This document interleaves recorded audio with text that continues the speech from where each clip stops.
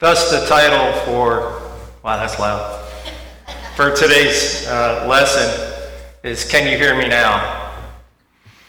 And I think back of the old commercials and, can you hear me now? Let me try to find a better place to stand, And I wonder how often God is saying, can you hear me now? Or do you get it? And that's what we're going to go with, is can you hear God in your life and what you're doing? I want to, last time I was here, I had several friends here and my roommate from the Emmaus Walk. And today I have another special friend with me. If you didn't get a chance to meet him yet, he's in the middle, Mr. Tom Polly. And Tom was with me on the Emmaus Walk as well. Tom was one of the first people at the end. They let me speak, which was just an amazing opportunity. And Tom was one of the first people that came up and gave me a hug and said, "There's your first sermon." And I'll never forget that. That meant a lot to me to get his support and have him come up and just love on me on a guy I only met for 3 days, and now he's like my best friend. So I'm so thankful to have Tom in my life now. So get a chance before he leaves, shake his hand and give him a hug or something. We'll go from there. Let's go to the Lord in prayer before we go into the rest of the sermon. God, we come to you and we read your word. We pray to you, and then oftentimes at the end, we're wondering, where are you? How come you're not doing the things we're asking, or what is it that I'm not doing right, or am I just a bad person? And what I do wrong to deserve this?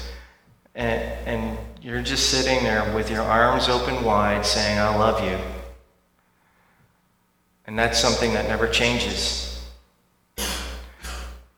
And we have this perspective that we need to change about our lives. We need to look at your word and see how you're speaking to us. We're not just reading a bunch of stories, we're reading your words to us. And you're speaking to us each and every day as we pick up that word. And when we pray to you, we need to expect answers. And whether sometimes it's no, yes, or not right now, it's still an answer.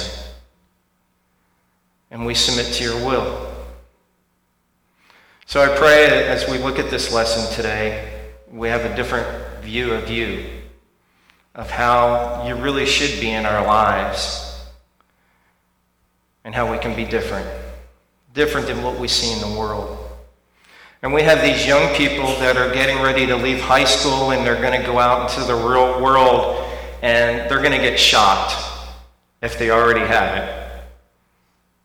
They're going to run into things that maybe the security of high school did not prepare them for, because it's different when you're out there on your own. And we learn from the prodigal son how he thought, hey, just give me my inheritance, I'm going to go and take care of my life, and he squandered it, thinking he knew best, until he had to come back home. We don't pray that for our kids. We pray that our kids can embrace life, but do it properly by giving their lives to you in the process. And that's up to us to teach them that. And if we're not teaching our kids that, we can't be surprised when things go awry. That's not saying that what we tell people is going to sink home. We all have our own decisions we have to make about whether we're going to follow you or not. But we got to lay the foundation. We got to be the examples.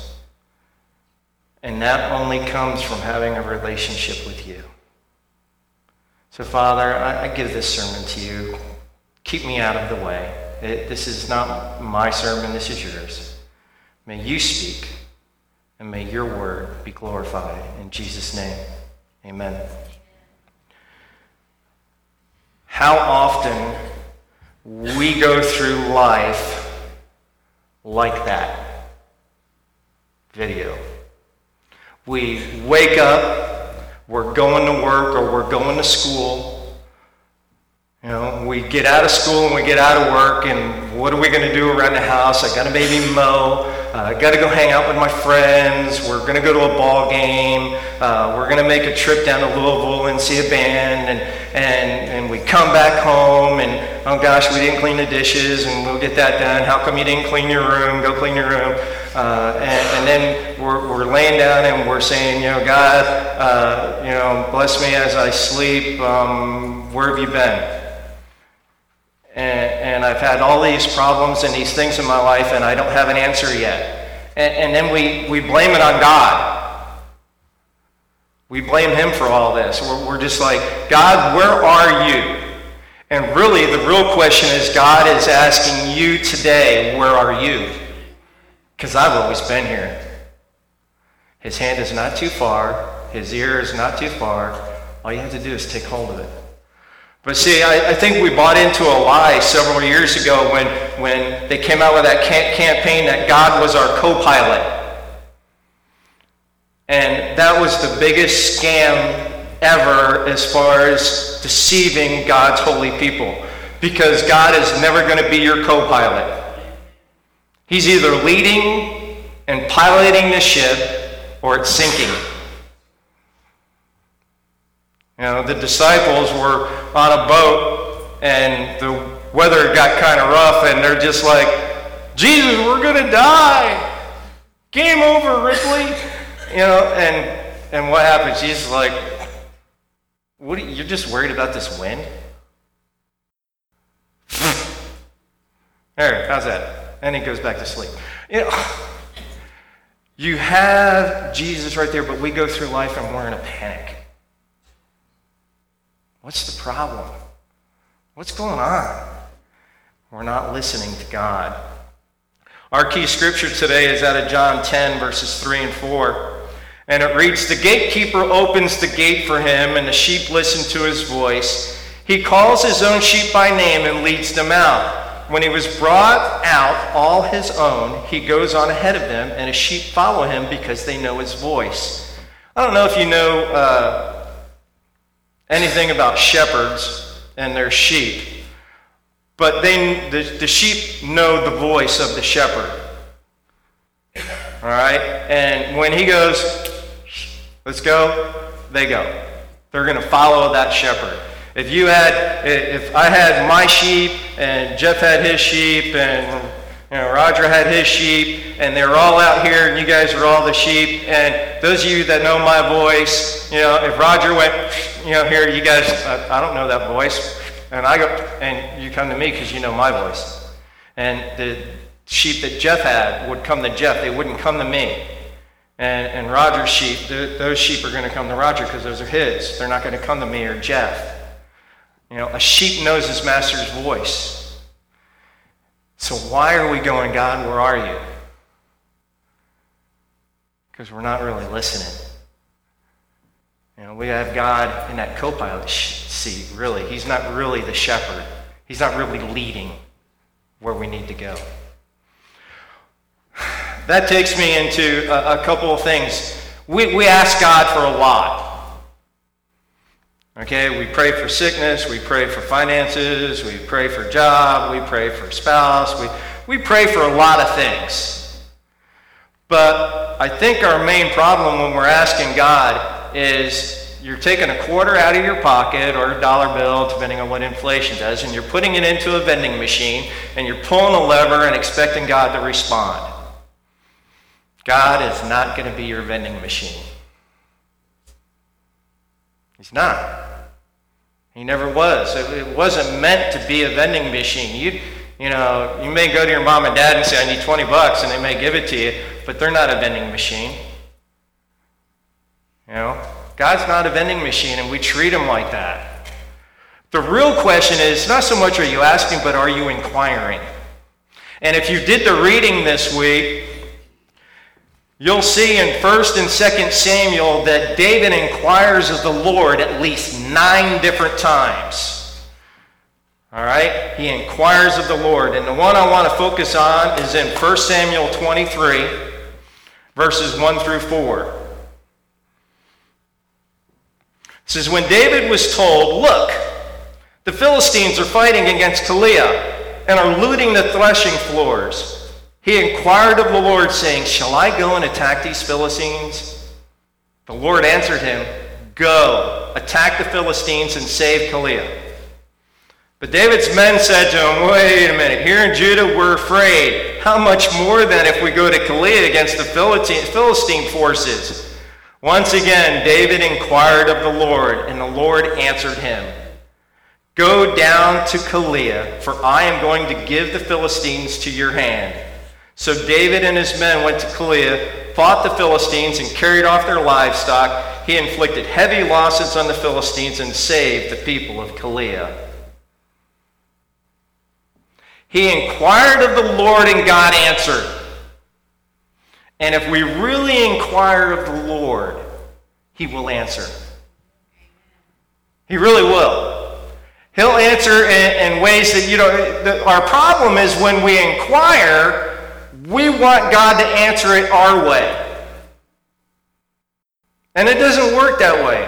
God's ways are not our ways. We don't think like God does. When you get into the story of Joseph, and at the end, he's like, here's Joseph do I got the right person, Joseph? Yeah, I got to make sure. I get these J's all confused. It's like Jeff's family, Jeff, Jenny, Jonah, I get all the J's confused. So, how that all works. But so Joseph is, beat up by his brothers, thrown into a hole, sold, accused of rape, thrown in jail, is left in jail for 7 years, and at the end he said, you guys thought this was for bad, but God is using it for good. And that's how we are. And you got to think somebody like Joseph would have had a bad attitude. Take David in this whole week. What's happening to David this whole week if you're in 1 Samuel? David's on the run. All right? He gets anointed by Samuel, he kills Goliath, and then he has to run for his life the next 5 days of reading. And you're going, what? Okay, wait, hold a minute. Samuel, you just anointed me. I just slayed Goliath, and now I'm running for my life because Saul's trying to kill me. All right? And so David's on the run through all of this. And David was being hunted down by Saul at this time. When he's inquiring of the Lord, do I go take on the Philistines real quick and save Keilah? And God's like, go. I'm pretty sure that when we feel God's calling us to go somewhere, we should go and not fight it. Because it's a losing battle anyway if you don't. All right? God's going to get you there one way or the other. And we need to follow the Lord's calling. But, inquire of God. Really inquire of God. Don't drop a quarter into God or a dollar and pull the handle. Really inquire of God and ask him, what do you really want for my life? Where do you really want me? And that takes having that kind of heart. But we don't. And the travesty of this is we teach our kids, hey, you got to get ready for college. You better start saving. You better get a summer job. You got to save money for college. What are you going to do? What decision? What are you going to study? You need to go to a school so that you make a lot of money when you graduate. And we've not said a darn thing about God to them. And we wonder why our kids are screwed up.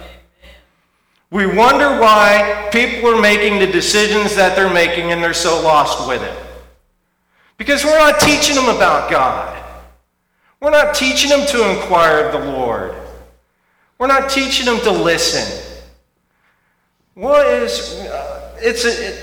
We fail as parents.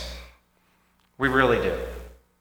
Now some of you, if your kids have come out great, that's awesome. If they've taken care of themselves, I've heard some wonderful stories, but a lot of those wonderful stories that I've been told about are kids that were growing up with the Lord and were taught the Lord and taught to respect the Lord, and they participated with the Lord. Okay? But, if you look at society as a whole right now, kids are just running rampant. And they're making decisions they shouldn't be making. And it's because we're not teaching them how to make the decisions right. God is not part of the equation.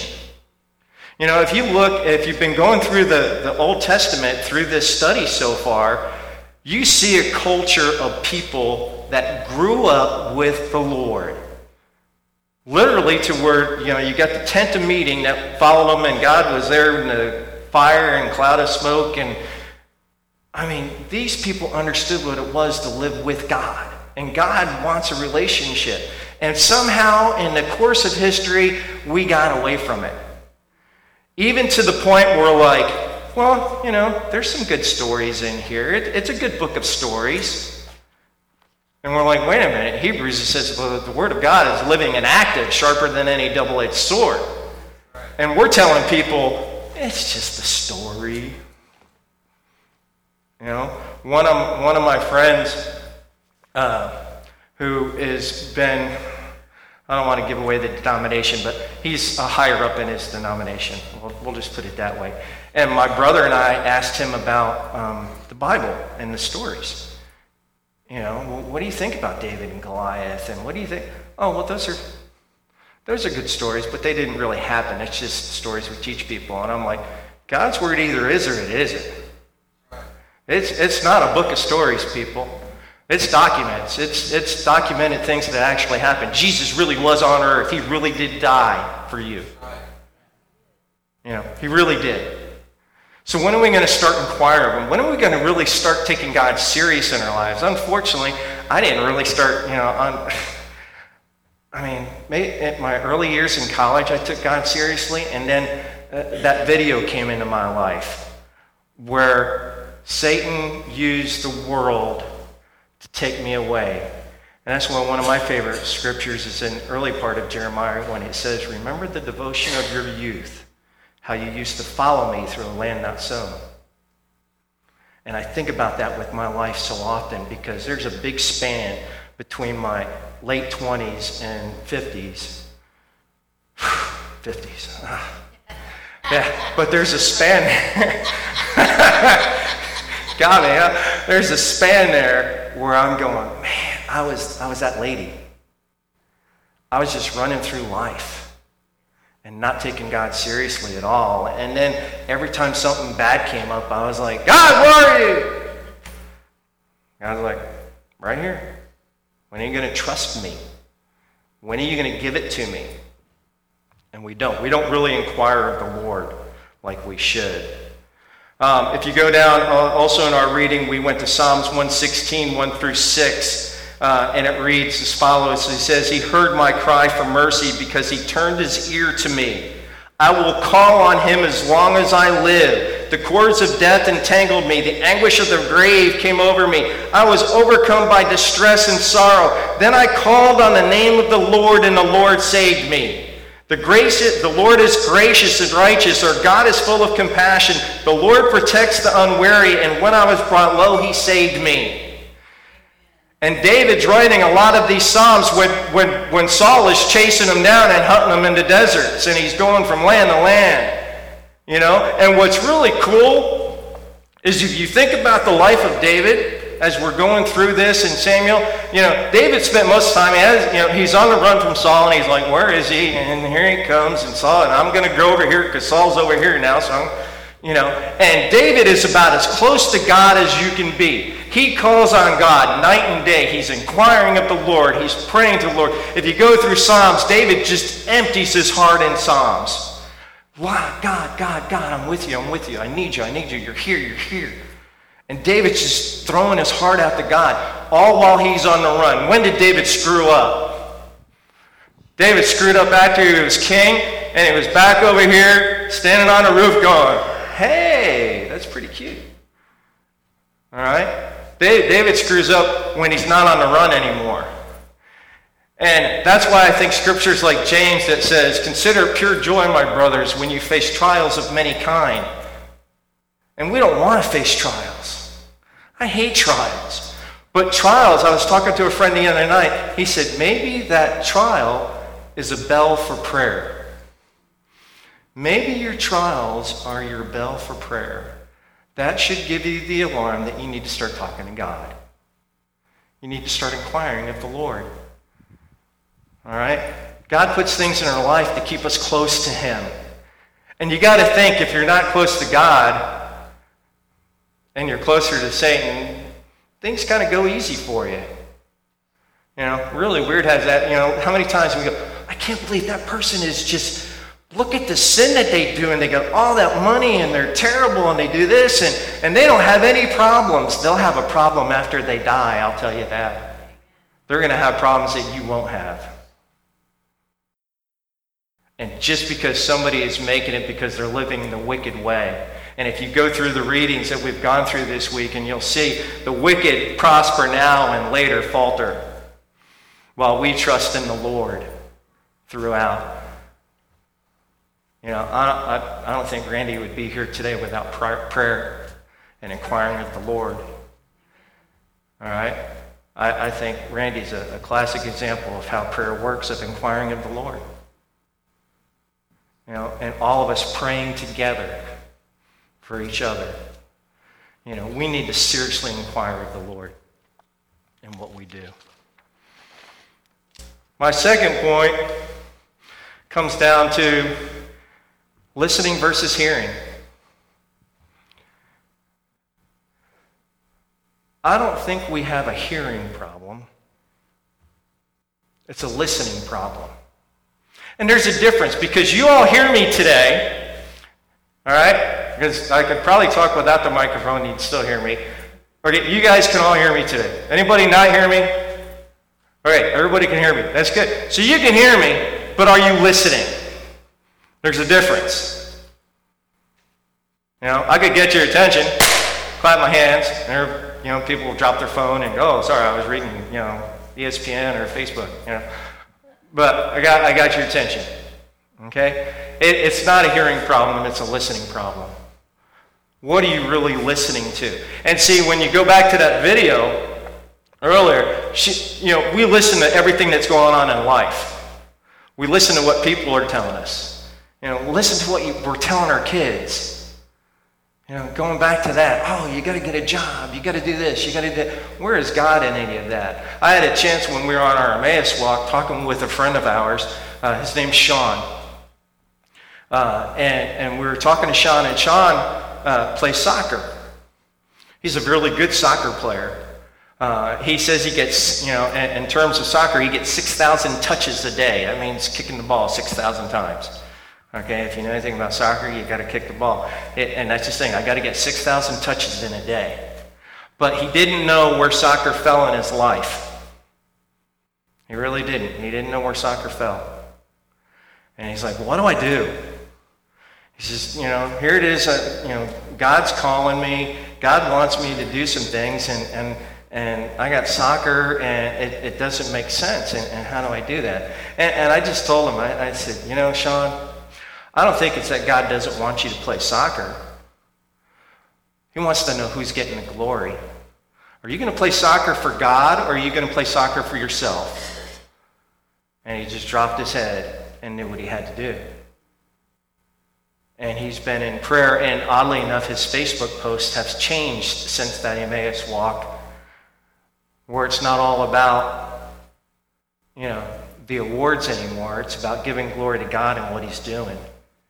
And I said, Sean, you be the best Christian soccer player there is. You know, if you're going to play soccer for the Lord. Give 100% for him.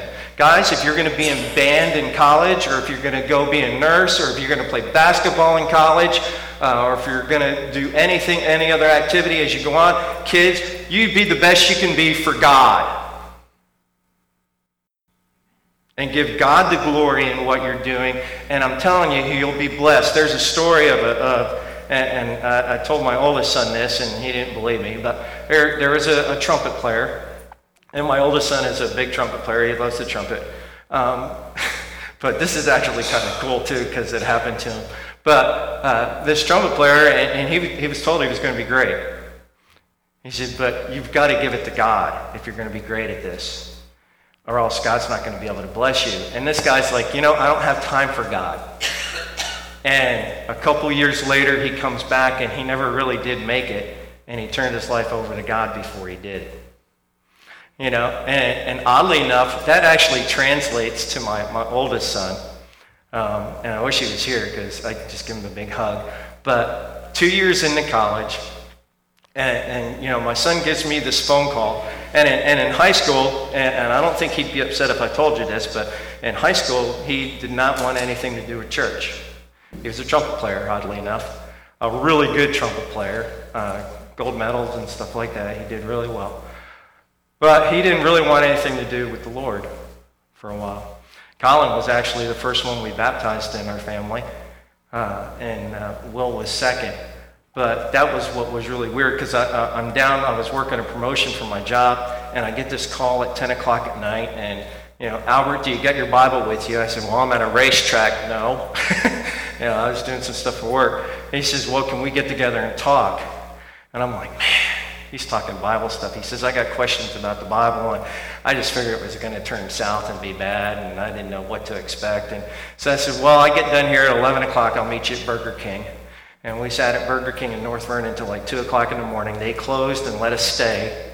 Praise the Lord. And his first words out of his mouth is, let me tell you about my story of faith. And I just melted. And he just talked about his journey of how God has led him, even to the point where he's talking about giving up playing the trumpet and doing something else in ministry. And I just, I remember calling Christine, I was crying on the phone, and I was, such a turnaround. God, I planted the seed, and God got hold of him a different way. But God's word never comes back void. And that's the way it is. So we got to be listening to God. 1 Samuel 15, 7 through 11. It says, Saul attacked the Amalekites all the way from Havilah to Shur, and I probably didn't say that right, but near the eastern border of Egypt. He took Agag, king of the Amalekites, alive, and all of his people he totally destroyed with the sword. But Saul and his army spared Agag, and the best of his sheep and cattle, the fat calves and lambs, everything that was good. These they were unwilling to destroy completely, but everything that was despised and weak they totally destroyed. Then the word of the Lord came to Samuel, I regret that I made Saul king, because he has turned away from me and has not carried out my instructions. Samuel was angry, and he cried out to the Lord all that night. Why was God upset? They won. We won. We won the war. But he didn't listen. And we do that with God. God, and there's a scripture, Pastor Jeff and I were talking about it. That one scripture that scares the tar out of both of us is the scripture that says, many will come to me on that day and say, Lord, Lord, did we not prophesy in your name and in your name drive out demons? And Jesus is going to say, I never knew you. Away from me, you evildoers. A lot of times we think we're doing right because of the things we're doing, but we don't have a relationship with our Savior. It's not about what you do, it's how you live. And whether you're living for Jesus or not. And so Saul, he's all upset. He's just like, what? We won. And God's like, you didn't do what I told you to do. You didn't listen. Have we ever told our children that? Why am I in trouble? Because you didn't listen. You didn't listen to what we told you to do. I didn't say partially clean your room. I said clean your room. Listening. All right? You got to listen to what you're being told to do. And God tells us a lot if you read this. And I think that's the scary thing. Early on, before I got into ministry, there was a scripture that kind of scared me away from ministry where it said teachers, pastors, and those guys are going to be judged more harshly. And I'm like, okay. I ain't teaching nobody, man. I'm staying under the radar, That whole having to live for God thing and getting judged more harshly, if I don't have to teach people, I don't have to worry about it. And look, I'm like here preaching in front of you, so God, obviously had different plans. And that's, we like to think that we have these, God, that's a great idea. But let me make it a little bit better for you, okay? I could, let me do this a little bit better for you, God. And we think we can make God's plans better, and it doesn't work that way. God's ways are not your ways. When are we going to get that one through our heads? I don't know. We suffer with that. He didn't do what he said. Jesus says in John 8:31 and 32, he says, to the Jews who had believed him, Jesus said, if you hold to my teachings, you are really my disciples. Then you will know the truth, and the truth will set you free. You've got to hold to the teachings if you're really his disciples. What's that mean? What's it mean to hold to his teachings? You mean I actually got to follow this book? Well, wait a minute. If I follow that book, then that kind of changes how I do things, doesn't it? If you really follow God's word, will it not change how you handle life situations and the things that you do? Because it's not about you. It's not about me. God says, if you're really my disciples, you'll hold to my teachings. So I don't care if you're casting out demons and prophesying in my name. I don't care about that. He says, you're not following me. They were first called Christians in Antioch, and it was, as Pastor Jeff said, it was a derogatory term to be a Christian. Christian. Now we get criticized because we're judgmental and rude to people instead of Christ-like loving. But, it is what it is. All right, but, are we really living for Christ? Are we a Christ follower? To be a Christian is to be a follower of Christ. Are we following his teachings? If he says you should not do this because it's a bad thing, if you think about it, you go through the Old Testament, and while we're going through the Old Testament, a couple of weeks or months back, you saw all these, you better not do this, you better not do this, and it seemed like a bunch of rules, but if you look at them, you're going, there is a reason God didn't want you to do those things. Because if you look at them and you actually did them, they would hurt you. It would hurt you to do some of the, if you go back and look and say, wow, I can't tell you how many times I've read something and I've gone through and just, wow, God's just trying to protect you. I like, Andy Stanley says it really well. He says, and I like his challenge, but I don't like his challenge. But Andy Stanley says a lot of times, whether you believe in God or not, if you follow the guidelines of the Bible, you'll be better off. If you put the things that, just from wisdom standpoint alone, if you didn't even believe God and said, okay, this is just a book of wisdom, you would still be a better off person if you put these things in your life. The problem is without Christ, you can't put those things in your life because you're too selfish. We're all too selfish. Because we all want it for us. On to John 10, 25 and 30, it says, Jesus answered, I did tell you, but you did not believe. The works I do in my Father's name testify about me. But you do not believe them because you are not my sheep. My sheep listen to my voice. I know them and they follow me. Give the eternal life and they shall never perish. No one will snatch them out of my hand. My Father who has given them to me is greater than all. No one can snatch them out of my Father's hands. I and the Father are one. But the sheep listen to my voice. I'll get this with the kids a lot of times. They'll ask a question. I say, what does the Bible say? I don't know. Well, read it. Read it. That'll be your answer. We had a kid the other day. It was a really tough conversation. But they came up and were talking to Christy and I privately. And the question was, if I believe what you read to me, then my family is probably going to go to hell. I said, well, I didn't say your family was going to go to hell. But when she read the scripture and how they were living their life and how God says to live your life, they weren't the same. And so you can only think that if they're not following Jesus, then who are they following? But you got to be in the Word to do that. And that's why I encourage the kids. I don't ever want to sit there and just tell you what to do. Read the Bible. You don't have to listen to me. Always like Paul said, Be like the Bereans, more noble character. Study the scriptures every day to see if what I said is true. Don't take me at my word. Open up the book and find out. If you're not reading along with us, pick it up now and start reading along with us. You're going to be shocked. But as Henry Blackaby said in Experiencing God, you can't be in the Bible and stay where you're at. You can't. If you start reading this thing, it's going to change your life. It's going to change how you do things. It really will. It'll challenge your decisions and jobs and so many different things. I've quit jobs for God. I was in radio back in Terre Haute many years ago, and I was a reporter, and we had a gentleman in our hometown of Brazil, Indiana, that was missing in action. And my boss asked me, and we had people coming in from Indianapolis, and everybody put the heat on me, and they're like, you need to interview this guy's family. And I can't do it.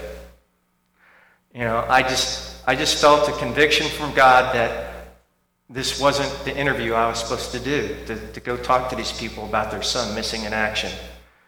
How do you feel? Sad. It didn't make sense to me to go interview this family and ask them about their son missing in action. I couldn't do it. And so they gave me an option of staying and going, and I said, here's my 2 weeks notice. I can't do it. I never left that radio station, oddly enough. They didn't let me go, and I didn't have to do the interview. They respected my stance. And then the really cool thing is right after that, they found him.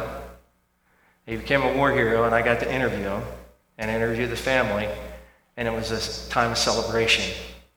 But I stuck to my guns and wasn't going to give it up. I couldn't do it. I couldn't do it. And how many of us make those same decisions? That's not saying I'm better than anybody else, because let me tell you, I've made a lot of mistakes since then, okay? I could keep you here till 6 o'clock for prayer meeting and tell you all the things I've done wrong since then, but I don't think you want that. So I'm not saying I'm perfect. I'm saying God will cause you to change your decisions in life and what you're doing if you really bring it to Him and if you really listen to the calling, but so many times we fight it because it's not what we want. God, look at the people of Israel that we've gone through. I still don't understand it, but I know we're not as any better. But they come through out of Egypt, go through the Red Sea. Red Sea smashes the bad guys. They're on the other side, and a week into it, they're complaining. God's feeding them every day with manna, and then they're like, hey, where's the steak? We're the same way. Where's the steak? I want something better to eat than manna. And God's like, I'll give you steak. I'll give you so much quail you're going to vomit. And He did, and they vomited. It was pretty gross. But man, we're so not thankful people. We so want something better. We always, we were talking about it today in the kids' class. Many of you should remember this saying, keep it up with the Joneses. You ever grow up with that? I grew up with that. Somebody else has something and you're trying to keep up with them. I want what they have. I want what you have. Well, look, they got a new car. We got to go buy a new car. Oh, look, they just put new windows in their house. We better put new windows in our house. Oh, look, she planted trees. We better plant trees. My case, it was sneakers. I was always like a sneaker behind everybody else. I had JCPenney specials, and somebody else had the Sears Converse. And then I'm like, okay, I got the Converse, and now they got Nikes. I'm like, really? Okay, and so I'm like, I need to get the Nikes, and then all of a sudden they're in Adidas, and they're in the New Balance, and I was like always a shoe behind everybody else. I'm like, I'll never catch up. I'm chasing shoes. Give me a break. John the Baptist was out there eating locusts, and I'm worried about whether I'm wearing Connie All-Stars and what's really funny is you see a lot of kids wearing Connie All-Stars now. They're regressing. I'm like, I still got them. Should have kept them. Yeah, we just chase so many things because we're not really listening to God. We want to do it our way, and then we want to blame God when it doesn't work. I think I told you guys last time I preached, I don't know how long I've been in the workplace, but it wasn't until I did the Experiencing God study that I realized God was part of my life. And I prayed with more people in 6 months at work than I did probably in the first 40 years of my life in the retail industry. And you're going, what do you mean praying with people at work? Yeah, we had people that came in and needed prayer, so I prayed for them or prayed with them. You know, are you praying with the people that you work with? You know, we had a girl the other day, actually, since she's not here right now, she was here in church when I preached last time, but she came to work a couple weeks ago after I preached. She was in tears. And I didn't know it. And my other friend, Jeff, I got like 4 Jeffs in my life. But my other friend, Jeff, came up and he grabbed me by the arm and he said, we got to go pray. I'm like, whoa, what's going on? And so this girl, needed prayer, and so we went out back and we prayed. And she thought she was going to get fired. She thought she was going to lose her job. And we just prayed Satan away. And at the end of the day, she still had a job. And she was crying tears of joy at the end. Because everything she was worried about did not come to pass. It was all lies, because God is not a liar, Satan is. And we believe the lies so many times, just like Adam and Eve. I don't know. That kind of brings me to the last point. Who is Lord? Who really is Lord? Let's go to 1 Samuel 17, verses 45 and 47. I love this. David is just one. Man, if David doesn't fire you up, I don't know. David needs to fire you up. David said to the Philistine, you come against me with sword and spear and javelin, but I come against you in the name of the Lord Almighty, the God of the army of Israel, whom you have defiled.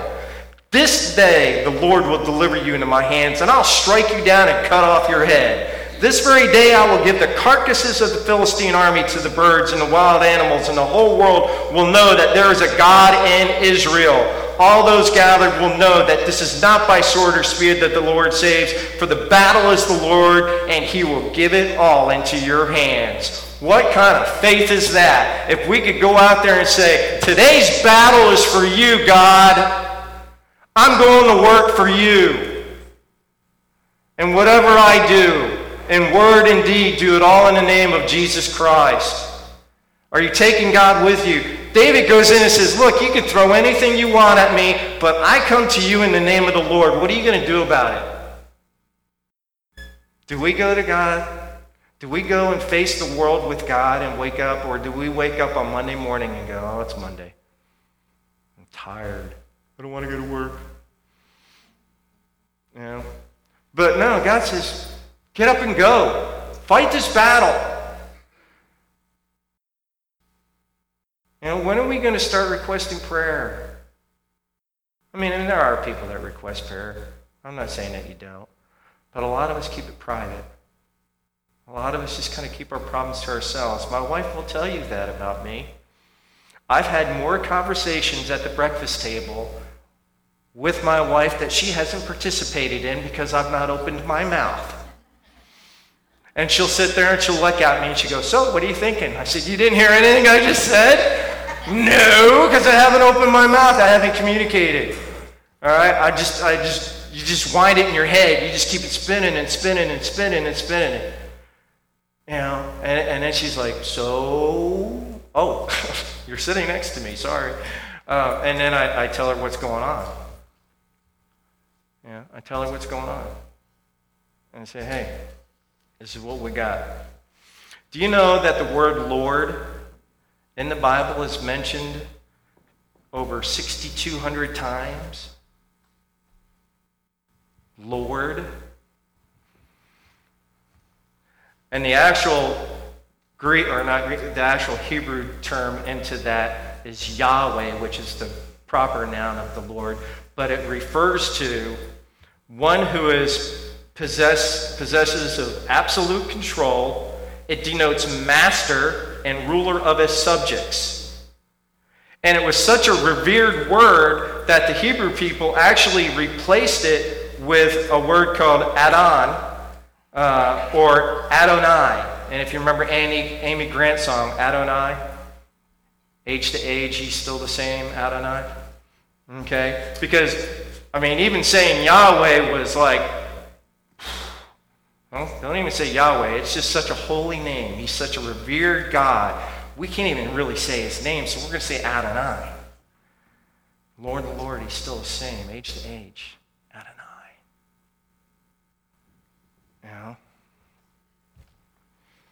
In John 9:35 and 38, and all of these scriptures are in this week's reading, folks. So if you've read this week, these scriptures were in there. You can go back and catch it if you missed it. But in John 9:35 and 38, it says, Jesus heard that they had thrown him out, and when he found him, he said, do you believe in the Son of Man? Who is he? The man said. Tell me so that I can believe in him. Jesus said, you have now seen him, and in fact, he is the one speaking to you. And the man said, Lord, I believe, and he worshiped him. I believe, and I'm going to worship you. This is the man who was blind. Jesus spit in the mud, healed him. He went to the Pharisees, and the Pharisees are like, this didn't really happen. He's like, I can see. All right? And he comes back to Jesus, and he says, I believe, and I'm going to worship you. You are Lord, meaning you are going to rule over me. You're going to dictate what I do every day. And what I do every day is going to be done for you. David finishes it off in Psalms 113, which is what's in our reading. Praise the Lord. Praise the Lord, you servants. Praise the name of the Lord. Let the name of the Lord be praised both now and forevermore. From the rising of the sun to the place where it sets, the name of the Lord is to be praised. Praise the Lord. We were singing just earlier, and I was like, let's not stop that song. Let's just keep singing it. You know, that last song that Wayne was, I'm just like, praise the God. Praise. When are we going to just praise God all day long? Instead of being worried about going to the Capitol Club and this and that, and we're running all over the place. We're taking kids to soccer practice, basketball practice, baseball practice. When are we going to take them to church? You know, I've petitioned for a long time, and some of you sports people probably won't like me on this one, but I've always wanted to go to the school board and ask for Wednesdays to be sacred again. Because there was a time where Wednesdays were sacred and nothing was ever planned in the school system on a Wednesday. As far as, because Wednesday nights when you had youth group. You know? And right now, we're the youth. They're track and field on Wednesday, softball, baseball. You know, during the wintertime, it's basketball. And I'm not saying basketball and track and all those things are bad. I'm saying we're teaching our kids misplaced priority because we're not teaching them God first. I always tell the story of my friend Kevin Ramsey, who played football at Indiana State University. He sat out a semester because when he became a Christian, he said he couldn't play football anymore because he was playing football to hurt people. And he had to learn how to play hard for God and give 100% for God and not play to hurt people. So he stepped back, and then he ended up playing a short time in the NFL, and God blessed his career the second half of it, and now he's still coaching today, but he walked away from football for a while. And he told Coach on Sunday mornings they had, video in college. You had video. You got to watch video of the last game and stuff. He says, Coach, I can't be there. I got to be in church. And Coach said, okay. How many coaches would do that and not let you? And he's like, Coach, I'll play football for you, but Sundays are God's. I'm giving it to God on Sunday. Are we willing to do that? Are you willing to be that radical for God? Where you'll even change your job or your career options so that you have the opportunity to be here and worship? It's been something that's haunted me my entire ministry career of being in jobs that keep on having me work on Wednesday nights, and I finally, after all this time, I get to do Wednesday nights, and they gave me Wednesday nights off. God made it possible, so I got Wednesday nights off so I can be here. Because I've been looking for another job. I told them, I said, I can't keep working Wednesday nights. You guys told me I wouldn't have to work Wednesday nights, and all I've done is work Wednesday nights. And it cost me a youth ministry job where I was at because they were paying me to, not be there. My job was keeping me away, so I had to step down. And then I took this one when they said I could have Wednesday nights off, and they honored it. Otherwise I'd still be looking for another job. Because I can't work Wednesday nights and be a minister. It's not going to happen. I got to be here. And it's not an I gotta, it's I wanna. I want to be here. Do you want to be here? Do you want to be here on Sunday mornings? A lot of times you look at the watch and say, I'm going to sleep in today. Maybe I'll watch online because I don't want to get up today.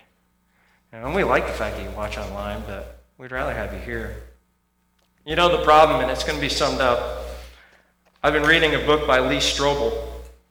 Lee Strobel wrote the book Case for Christ, where he went in and basically he was an atheist that took an approach to disproving the Bible and so forth, and ended up becoming a Christian in the process and turning his life over to God.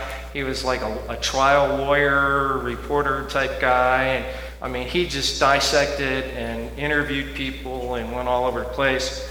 And this interview here he does in the recent book that I'm reading.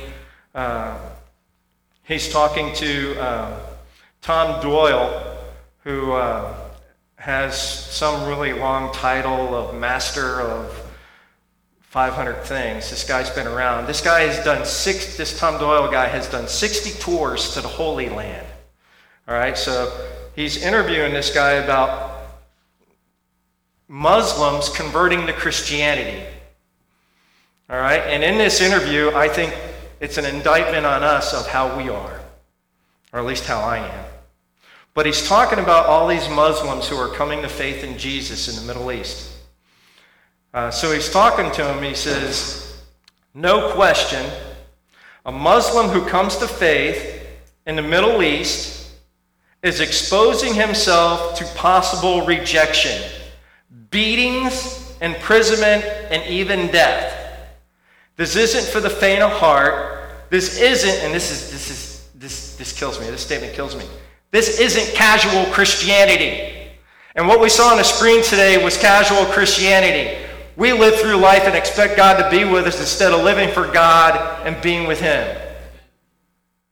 Casual Christianity. If that doesn't rip your heart out, nothing will. That just tears me up that I could be part of casual Christianity. I hate it, and hate's a strong word. I have a problem when I'm talking with the youth and I say, how's your faith going at school? And they're like, it's going great. Nobody ever says anything about me going to church. And I'm like, the Bible says anyone who lives a godly life in Christ will be persecuted. Let's say that again. Anybody who lives a godly life in Christ will be persecuted. So let me ask you, are you being persecuted today? Think about it. Are you being persecuted? I'm not saying go out and look for trouble and throw rocks at somebody and say, you're going to go to hell. No. I'm saying, are you standing up for God wherever you're at? Are you standing up for God wherever you're at and risking losing your job because you pray for somebody and your boss doesn't want you to? Or somebody says that, you can't say Merry Christmas, you have to say Happy Holidays. And guess what? That doesn't happen. I'm not saying Happy Holidays. I'm saying Merry Christmas. I'm not taking Christ out of Christmas. And you shouldn't either. All right? But people are going to ask you to do things you shouldn't do. When I was really hot for the Lord in my college days, I would go to work, and my challenge of the employees was, we're going to get Albert to cuss by the end of a shift. We're going to get him so upset that he's going to cuss. It's not going to... Okay, number one, you told me, so that just makes it easier to resist. But casual Christianity. Wow. It's ironic, I said, that in America we see a proliferation of shallow commitments to Christ because of cultural Christianity that hasn't revolutionized a person's soul. Wow. Does our faith in Christ revolution somebody else's soul? Are people seeing Jesus in us and what we do? I probably went a little bit longer than I should, and I apologize, but are we here to learn more about God, or are we here to put in our time or punch a time clock and said, I paid my church time, now I get to go watch basketball or go watch the Indy 500 or Daytona, or I'm going to run off and eat with a bunch of people, or what? How many times do we get done with church and everybody bolts? I'm out of here. And I'm usually like one of the last people to leave. I'm just like, I want to talk to people. I like going over here hugging Janet and Roger, and I'm a people person, maybe. I don't know, maybe you're not. But, if you read Acts, they got together every day and broke bread and shared with one another everything they had in common. Is that not a beautiful sight?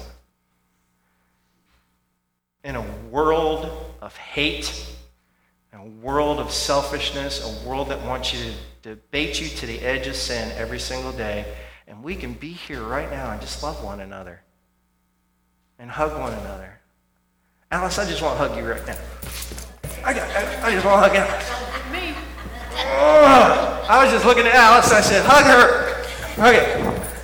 So it comes down to this. Are you living for Jesus? Are you living for Jesus?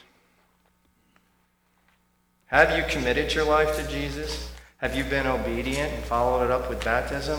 Have you given your life to Christ and said, hey, I'm a Christian. I'm going to be a follower of Jesus. Or, maybe you're like me and you're in that stage that I went through where, I was really hot for God and then I was really cold for God, and now God's drawing me back in. Are you in that cold spot where you're going, this whole God stuff? I don't know. Do you need prayer for that? We'd love to pray for you. If you haven't given your life to Christ, please come up, talk to Pastor Jeff, myself, any of the deacons. Anybody really. There's a lot of people in here you can talk to. We'd love to talk to you about giving your life to the Lord if you haven't already. And if you're struggling, we all struggle. So why not just all come together and pray together? Why can't we pray for one another? I love it when we get together and we put our hands on people and pray for them. That's awesome. Man, that's body. That's unity. That's what we're supposed to do. Are you listening? Let the musicians come back up, or whatever we're going to do from the music from here on out. And if you have a need, whether you want to give your life to Christ, or whether you just need prayer, or you want prayer for somebody, maybe there's somebody in your life you want to pray for, come up and do that at this time. Please stand.